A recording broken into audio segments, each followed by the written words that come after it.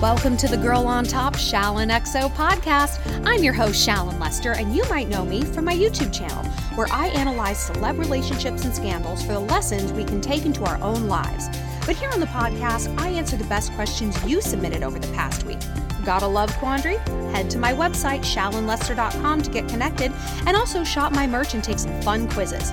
Be sure to rate and review this podcast if you like it, and follow me on Instagram at ShallonXO, and find me on YouTube for 4 new videos a week.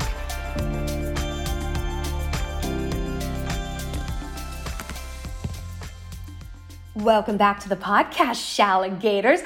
Before we get started, just want to remind you guys to follow me on Instagram at ShallonXO. And if you want a little video shout out for yourself, a friend, a pep talk, head over to Cameo. If you're in Europe or the UK, you can now find me on Memo, M-E-M-M-O. It's because I know Cameo isn't available every place, but I'm international now, baby. Also, be sure to head over to Flays this week. We're talking about circumcised versus uncircumcised penis. And I dress up like one. What? Yes. Go check it out. So this week, our mantra, I've just been kind of going around. I can't really think of one specific mantra for this week. So we're going to go back to our trigger word of relaxation and meditation, charcuterie. I love this word. If you're new to the podcast, you might not have heard my trigger word being charcuterie, but I had a therapist try to help me come up with like a relaxation word. If you've ever done transcendental meditation, they use like a trigger word to like get you into that deep meditative state. And charcuterie is mine. Charcuterie is like a meat and cheese board, meat board. I have never had a bad experience with a meat board. I always have one when I'm with my friends. I'm outside in a patio. I'm on vacation. There's some crisp white wine. It has only positive associations with me, right? And it has a nice melodic spikiness. Charcuterie. It's very soothing. So when I want to calm down, I say to myself, charcuterie. Charcuterie. And it calms me down mostly because I have assigned that reaction to it. We can trick our brain into relaxation if we tell it, hey, we say this thing, or we do this thing, or we go through this ritual, and you're going to calm down. Got it? And your brain's like, okay, that sounds fine to me. So because I've told my brain, hey, when I say charcuterie, you relax. My brain's like, great, I would love to relax. I have had a difficult day, right? So this is going to be our mantra. And if ever I come up with a mantra for the beginning of these podcasts and you don't like it, go to charcuterie or whatever your word is. Someone said theirs was croissant. I'm like, oh yeah, buttery and flaky. Hell yeah, croissant. Okay. So we're going to inhale through the nose and exhale through the mouth. Really relax that jaw, relax your shoulders, tug on your earlobes. Oh yeah, that's nice. We're going to do it again. In through the nose. And out through the mouth. Now today, we're going to get our questions, as usual, from the Shalligator Reddit thread.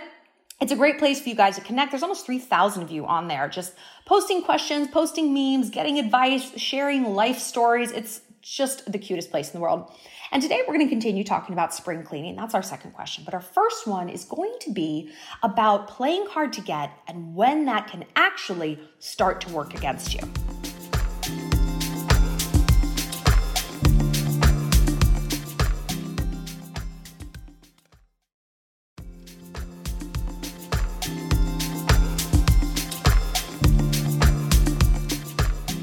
About a previous Shall Literature Book Club selection, the Bible, Why Men Love Bitches. And this Shalligator named Vladimira, lots of A's, so I like to roll my tongue, said, I think I've reached the dark side of why men love bitches. So she said, I have discovered I have a problem. Despite absolutely loving why men love bitches and all the similar stuff, I think I've sort of convinced my mind that a lot of effort will lead to a bad relationship.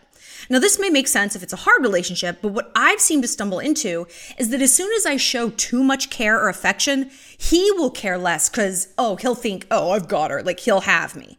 I think it also might have to do with some childhood trauma, but I think it genuinely has reached a bad stage at this point.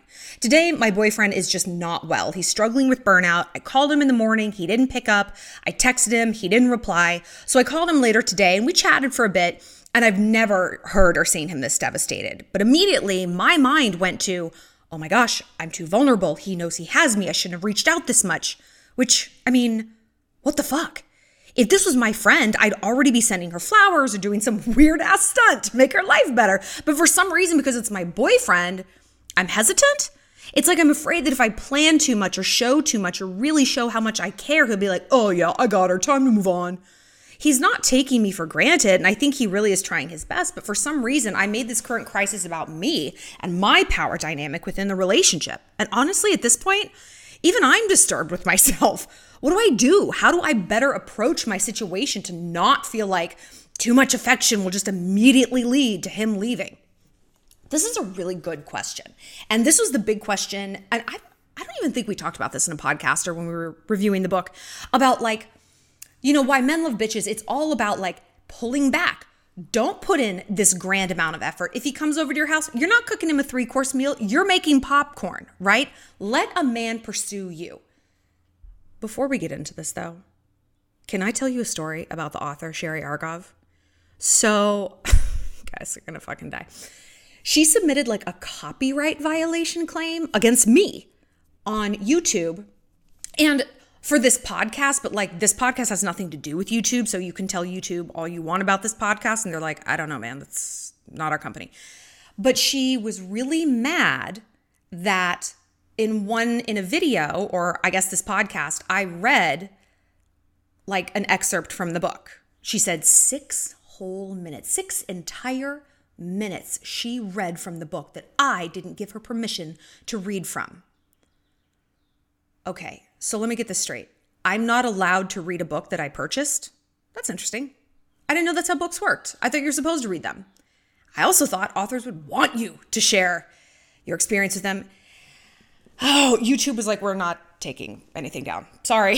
YouTube is like very rarely on your side, but I just thought that was like so ridiculous. And I had reached out to like her team being like, I would love to interview her. I would love to have you collab. Like, would love it. We would love to hear all this like straight from the queen herself. And it was like just weird and sad that she's like, how dare you read my book that you bought and that you're encouraging other people to also buy.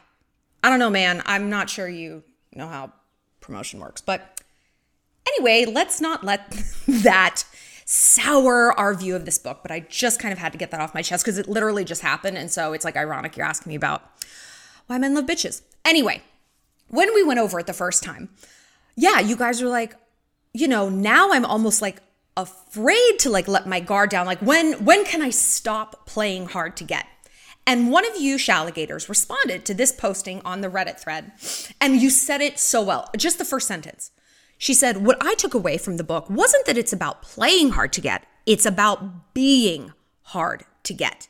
You should fill your life with friends, career, fulfilling projects, and have a life that's full without a guy. But that doesn't mean you can't be there for him too. If you're really struggling with this, and I think maybe it's part of a bigger pattern, I would look into psychological attachment styles. That might give you some insight into why you feel the way you do. This is so true. And I've said this before. I can't play hard to get. I'm not a very good actress in that category. I have to be hard to get. Because if I like someone, well, yes, I will come over at 11 p.m. Of course, I'll accept a last minute date that's not really a date. Yes, I will write you back the second you text me because you like someone. And that's just kind of human nature. So I have to have a life that simply does not allow for that bullshit, or it covers as much of those bases as possible so that, okay, I can wait 20 minutes to write back. I don't have to do it right away. I genuinely am busy. I've got calls to make. I've got people to see. I've got Shalligators to talk to. No, I'm not meeting you at 11 p.m. I'm up early for a spin class. Yeah, no, I'm not canceling that trip to go hang with like you because you got 2 days off. I'm already going to Mexico with my girls. I have really, really, really tried as an antidote to my own latent desperation to craft a life that does not allow for that spineless wussiness. Because like I said, it's hard when you like someone. It's all, I can play hard to get when I don't really want to get got, right? But when you want a guy, it's like, I will do whatever you want. Do you want to make crowned rack of lamb? Oh my gosh, yes, no. You just came over and like this 8-course meal was just here. That's crazy. Oh my God, who could have known? So I have to have a life that doesn't allow for that. So exactly what the Shalligator wrote back, it's not about playing hard to get, it's about being hard to get. Because it's not just performative. It's not just a bluff. Like, well, here I am just walking in circles around my cul-de-sac to keep from like calling this guy back, or I'm just like walking the mall so that he can't come over. No, it's about putting things in your life that make you happy. And so that when a guy comes along, you can want him, but it's not the same as needing him. I need this man to save me. And therefore, I'm going to do whatever he wants on his schedule, on his terms, all of the time, because holy shit, please don't leave me. But you're right.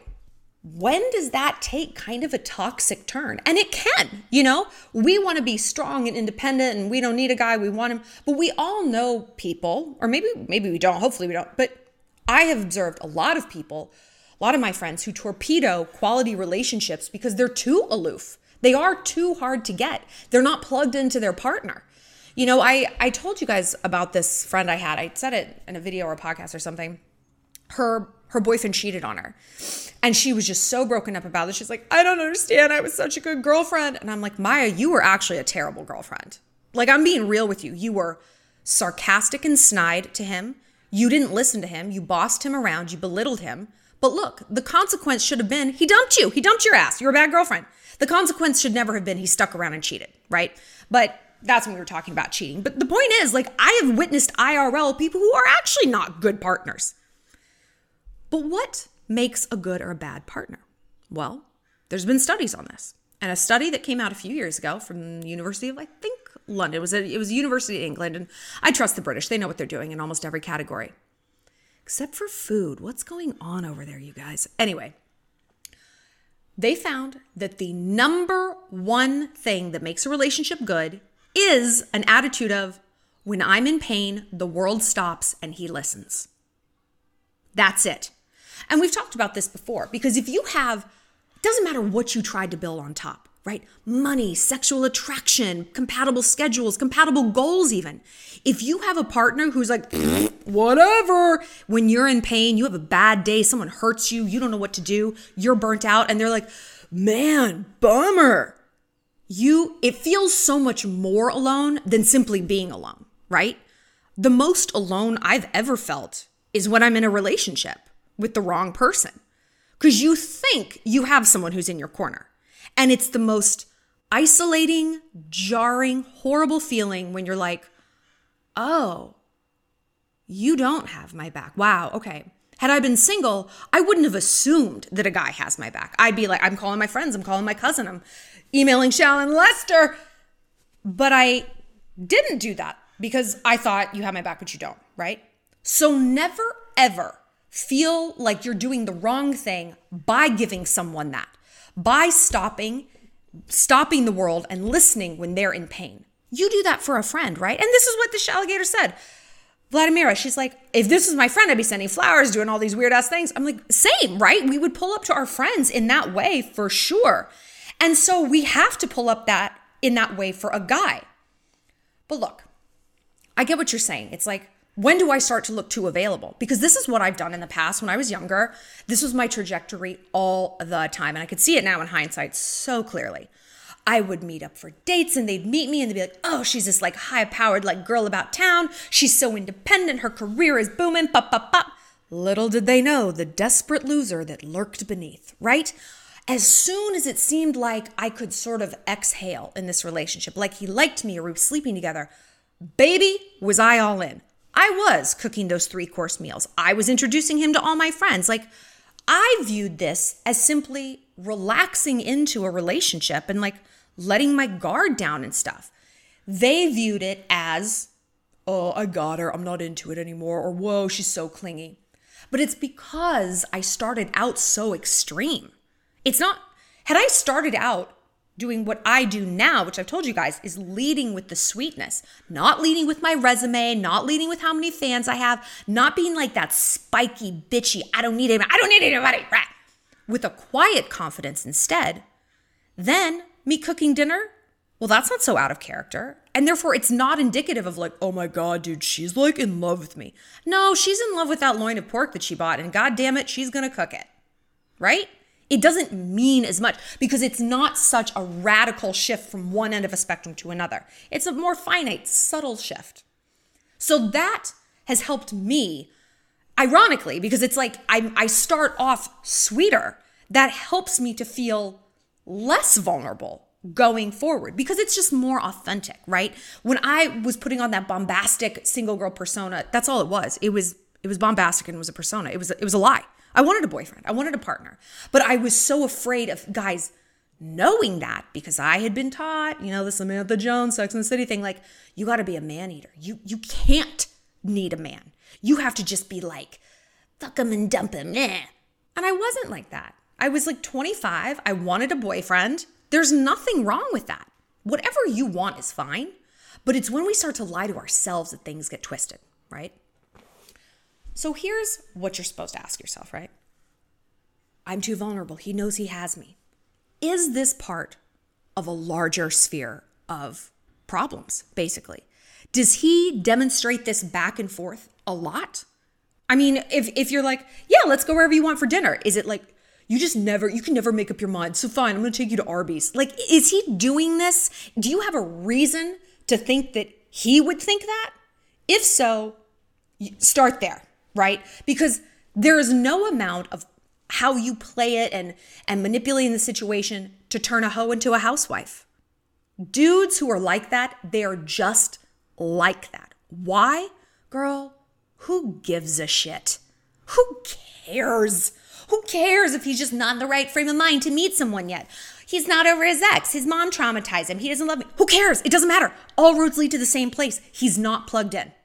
And he's only after the chase, and there's nothing you can do to change that, right?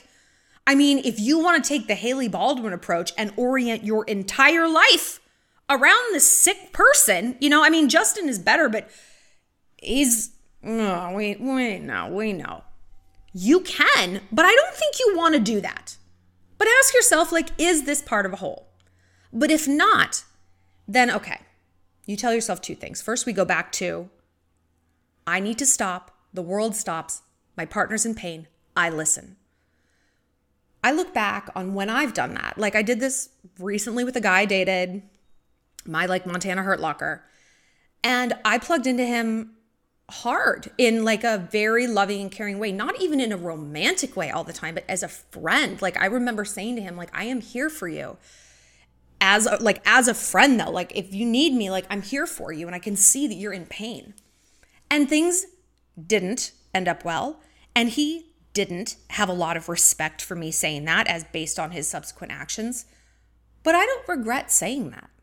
I don't regret doing the right thing. It didn't lead to the outcome I wanted, but I can look back and say, you know what? I conducted myself the way I would want someone to conduct themselves in a relationship with me. I did the right thing. I practiced being vulnerable. And you know what? No, man, it didn't work. Maybe he did think, fuck, I got her. Who cares? I got her. Gross. You know what? I'm glad I saw that though. I'm glad he revealed himself to be a dude like that. I'm glad, though, that I survived it. Because think about it. Okay, I did that. I was vulnerable. I opened up. I offered someone my heart and my love, whether it was platonic or romantic. I offered them my expertise. I said to him at one point, I'm like, I do this for a living. Do you have any idea how lucky you are? I am giving you my skill set. This is shit people pay for, okay? And I'm giving it to you, your bitch ass, for free. And I maybe said it exactly like that. I was pretty mad. Anyway, I opened myself up and took an emotional risk. And it didn't go well. He basically bit the hand that fed. But you know what? Whatever, man. That's his funeral. He's going to be unhealthy and douchey and non-appreciative. And I'm moving on. Glossy lips, perky tits, the world is still fine. So I don't regret it because, like I said, I survived it. I learned from it. And it's like, all right, it was a good practice for me to be open and vulnerable, but then learn to pull back if that wasn't reciprocated. Because in the past, I would have done the opposite. I'm going to plug in harder. Let's become super codependent, right? I did that with plenty of exes. I'm like, nope, he's going to figure it out himself. He doesn't want to go to church with me? Fine. He doesn't want to go to a therapist with me? Fine. He doesn't want to read this book? It's his funeral. I don't care. I'm moving forward. It sucked, but it was, again, good practice. So when you're afraid of taking these emotional risks and being too open or vulnerable or showing your boyfriend that you care, remind yourself, you know what? If he doesn't care back, number one, you got to see that, girl. And number two, you'll survive. You will survive. But I do think that a shift has to occur when we become like boyfriend, girlfriend. Like the chase has to kind of take a different form. We're not going to be like not calling them back, right? Or like maybe ghosting on dates. Not that we should do that in the first place, but that stage has to sort of elapse, and then you move into a different stage of more connectivity and deeper bonding. Again, you have to give as good as you get. If you want someone to be there for you and open up to you and listen to you, you got to walk it like you talk it and give it to them. So the way we still play hard to get when we're in a relationship is, as the other Shalligator said, fill your life with amazing things, and set your boundaries. Like I told my last boyfriend, he wanted to see each other every day. I was like, I don't need to do that, right? And I wasn't being coy about it. I was like, hanging out every day is too much for me. I need my alone time. I need to see my friends. I need to just do my own thing and not feel like I owe my time to someone every single day of the week. So here's our schedule: Monday, Wednesday, Friday, whatever. And it wasn't coy. It wasn't behavior that was in the shadows that like, oh, who is she with? What is she up to? I was very upfront about it, but I was still just like a little out of reach for him, and he liked it, I mean, maybe he didn't, I don't know, but I liked it. And like that is an easier and healthier and more honest way to, again, not play hard to get, but be hard to get and maintain that crucial mystery tension within a relationship so that like, you're excited to see each other when you finally have a date night. You have something to talk about at dinner. I always say this to my boyfriends, like, I don't need to talk to you every day. We can text a few times, but what do you want to hear? I think I live a pretty interesting life, and still I'm like, I don't know, man. I ate a salad. I talked to my girls, like, cowboy, bit something. Just what else do you need to hear? Can we talk tomorrow when we see each other? I need a little bit of mystery to build up. And then the third thing is, as the Shalligator also suggested, learn some stuff from therapists. Get into some therapy. If you really do think this is being fueled by something larger than this boyfriend, if it's not him and it's not you, like, then yeah, it probably is like a psychological issue or a past trauma or whatever. And that's okay. It's one of those psychological splinters, right? A splinter, if you let it in there and fester, it feels like someone stabbed you. But it's actually something fairly small that could be dealt with easily. But the sooner you do deal with it, the quicker you're going to heal and feel better, right? A lot of times we equate opening up with, hey, someone knowing our insides and our hearts and really using that to craft very effective insults. Very effective, right? No one hurts us like the people who know us the best. Like no one pushes our buttons like our parents. They installed all of them, right? They know exactly what that button does because they made it. So get to the root of that. You might find that like, okay, opening up to someone when you were 7 and your best friend, like you told her, yeah, one time I kissed my cousin and she went and told the entire 2nd grade. All right, well, are you still 7? No. Are you more judicious about who you tell things to? Yes. If someone does make fun of you, are you a strong and independent person enough to be like, well, fuck you then? Yeah, man, I'm sure you are. So the outcomes we had when we were younger are not the outcomes we should expect as adults. We're completely different. We have so much more power and agency, cognitive ability. So don't tell yourself, well, God, it went that way when I was 10 or 15 or even 20. It's going to go that way again. No, it won't. So don't let that past inform everything that's going on in your future. And don't stop being a little bit of a bitch.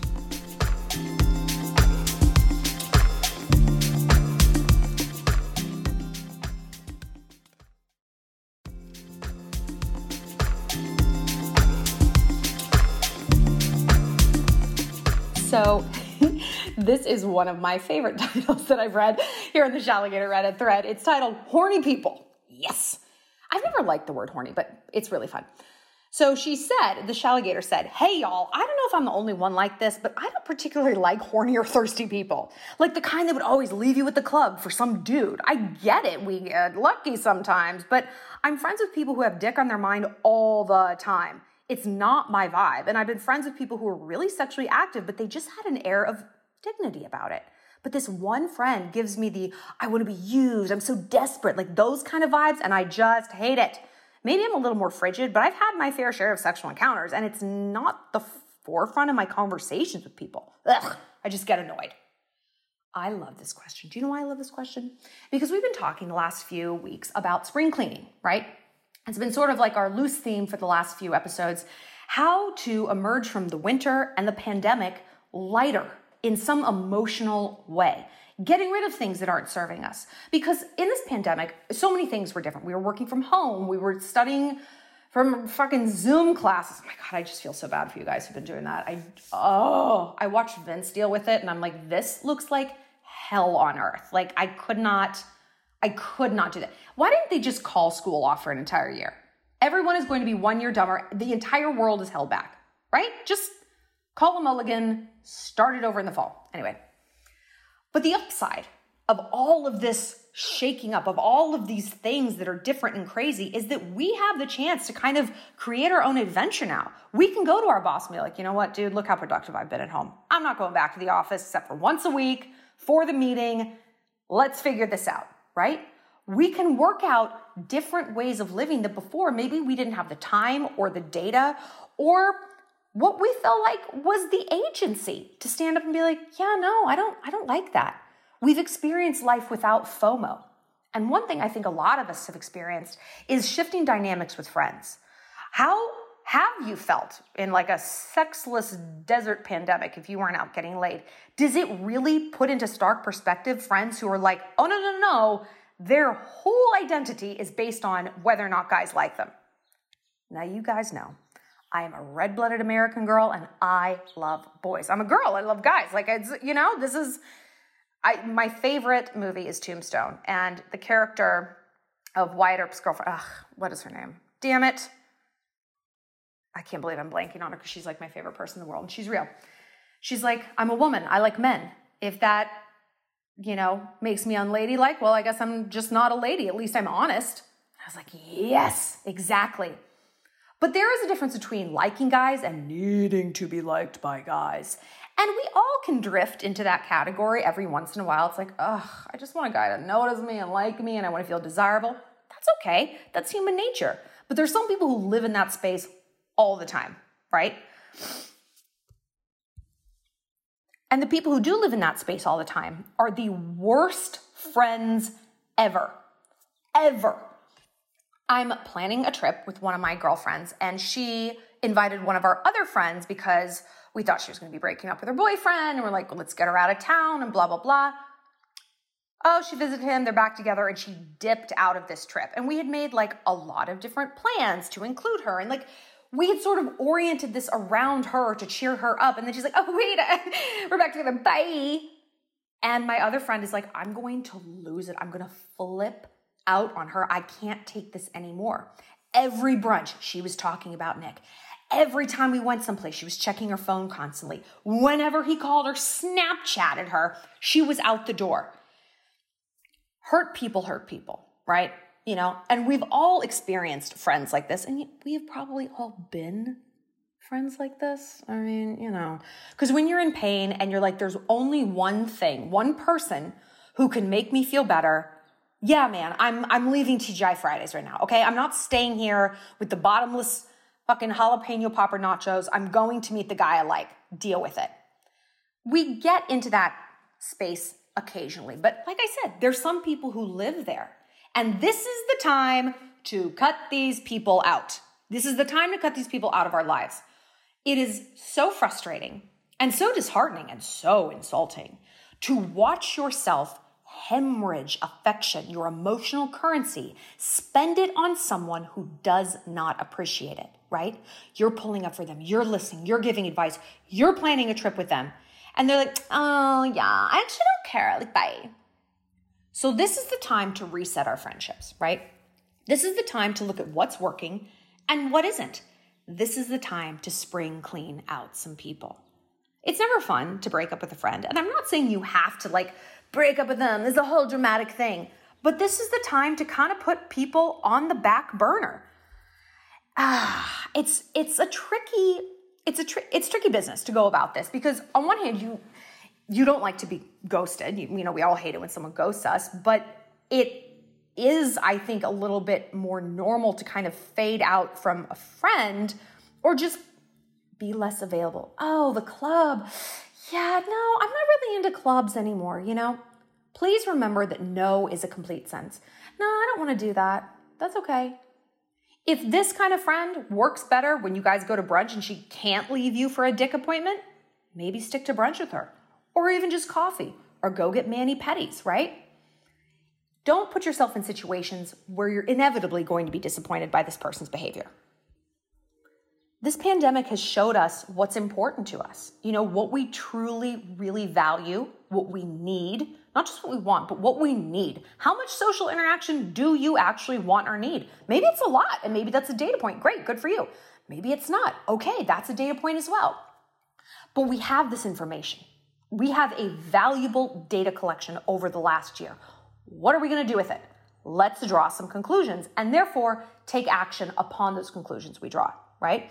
So if you're like, I don't want to be around my horny, thirsty friends, then don't.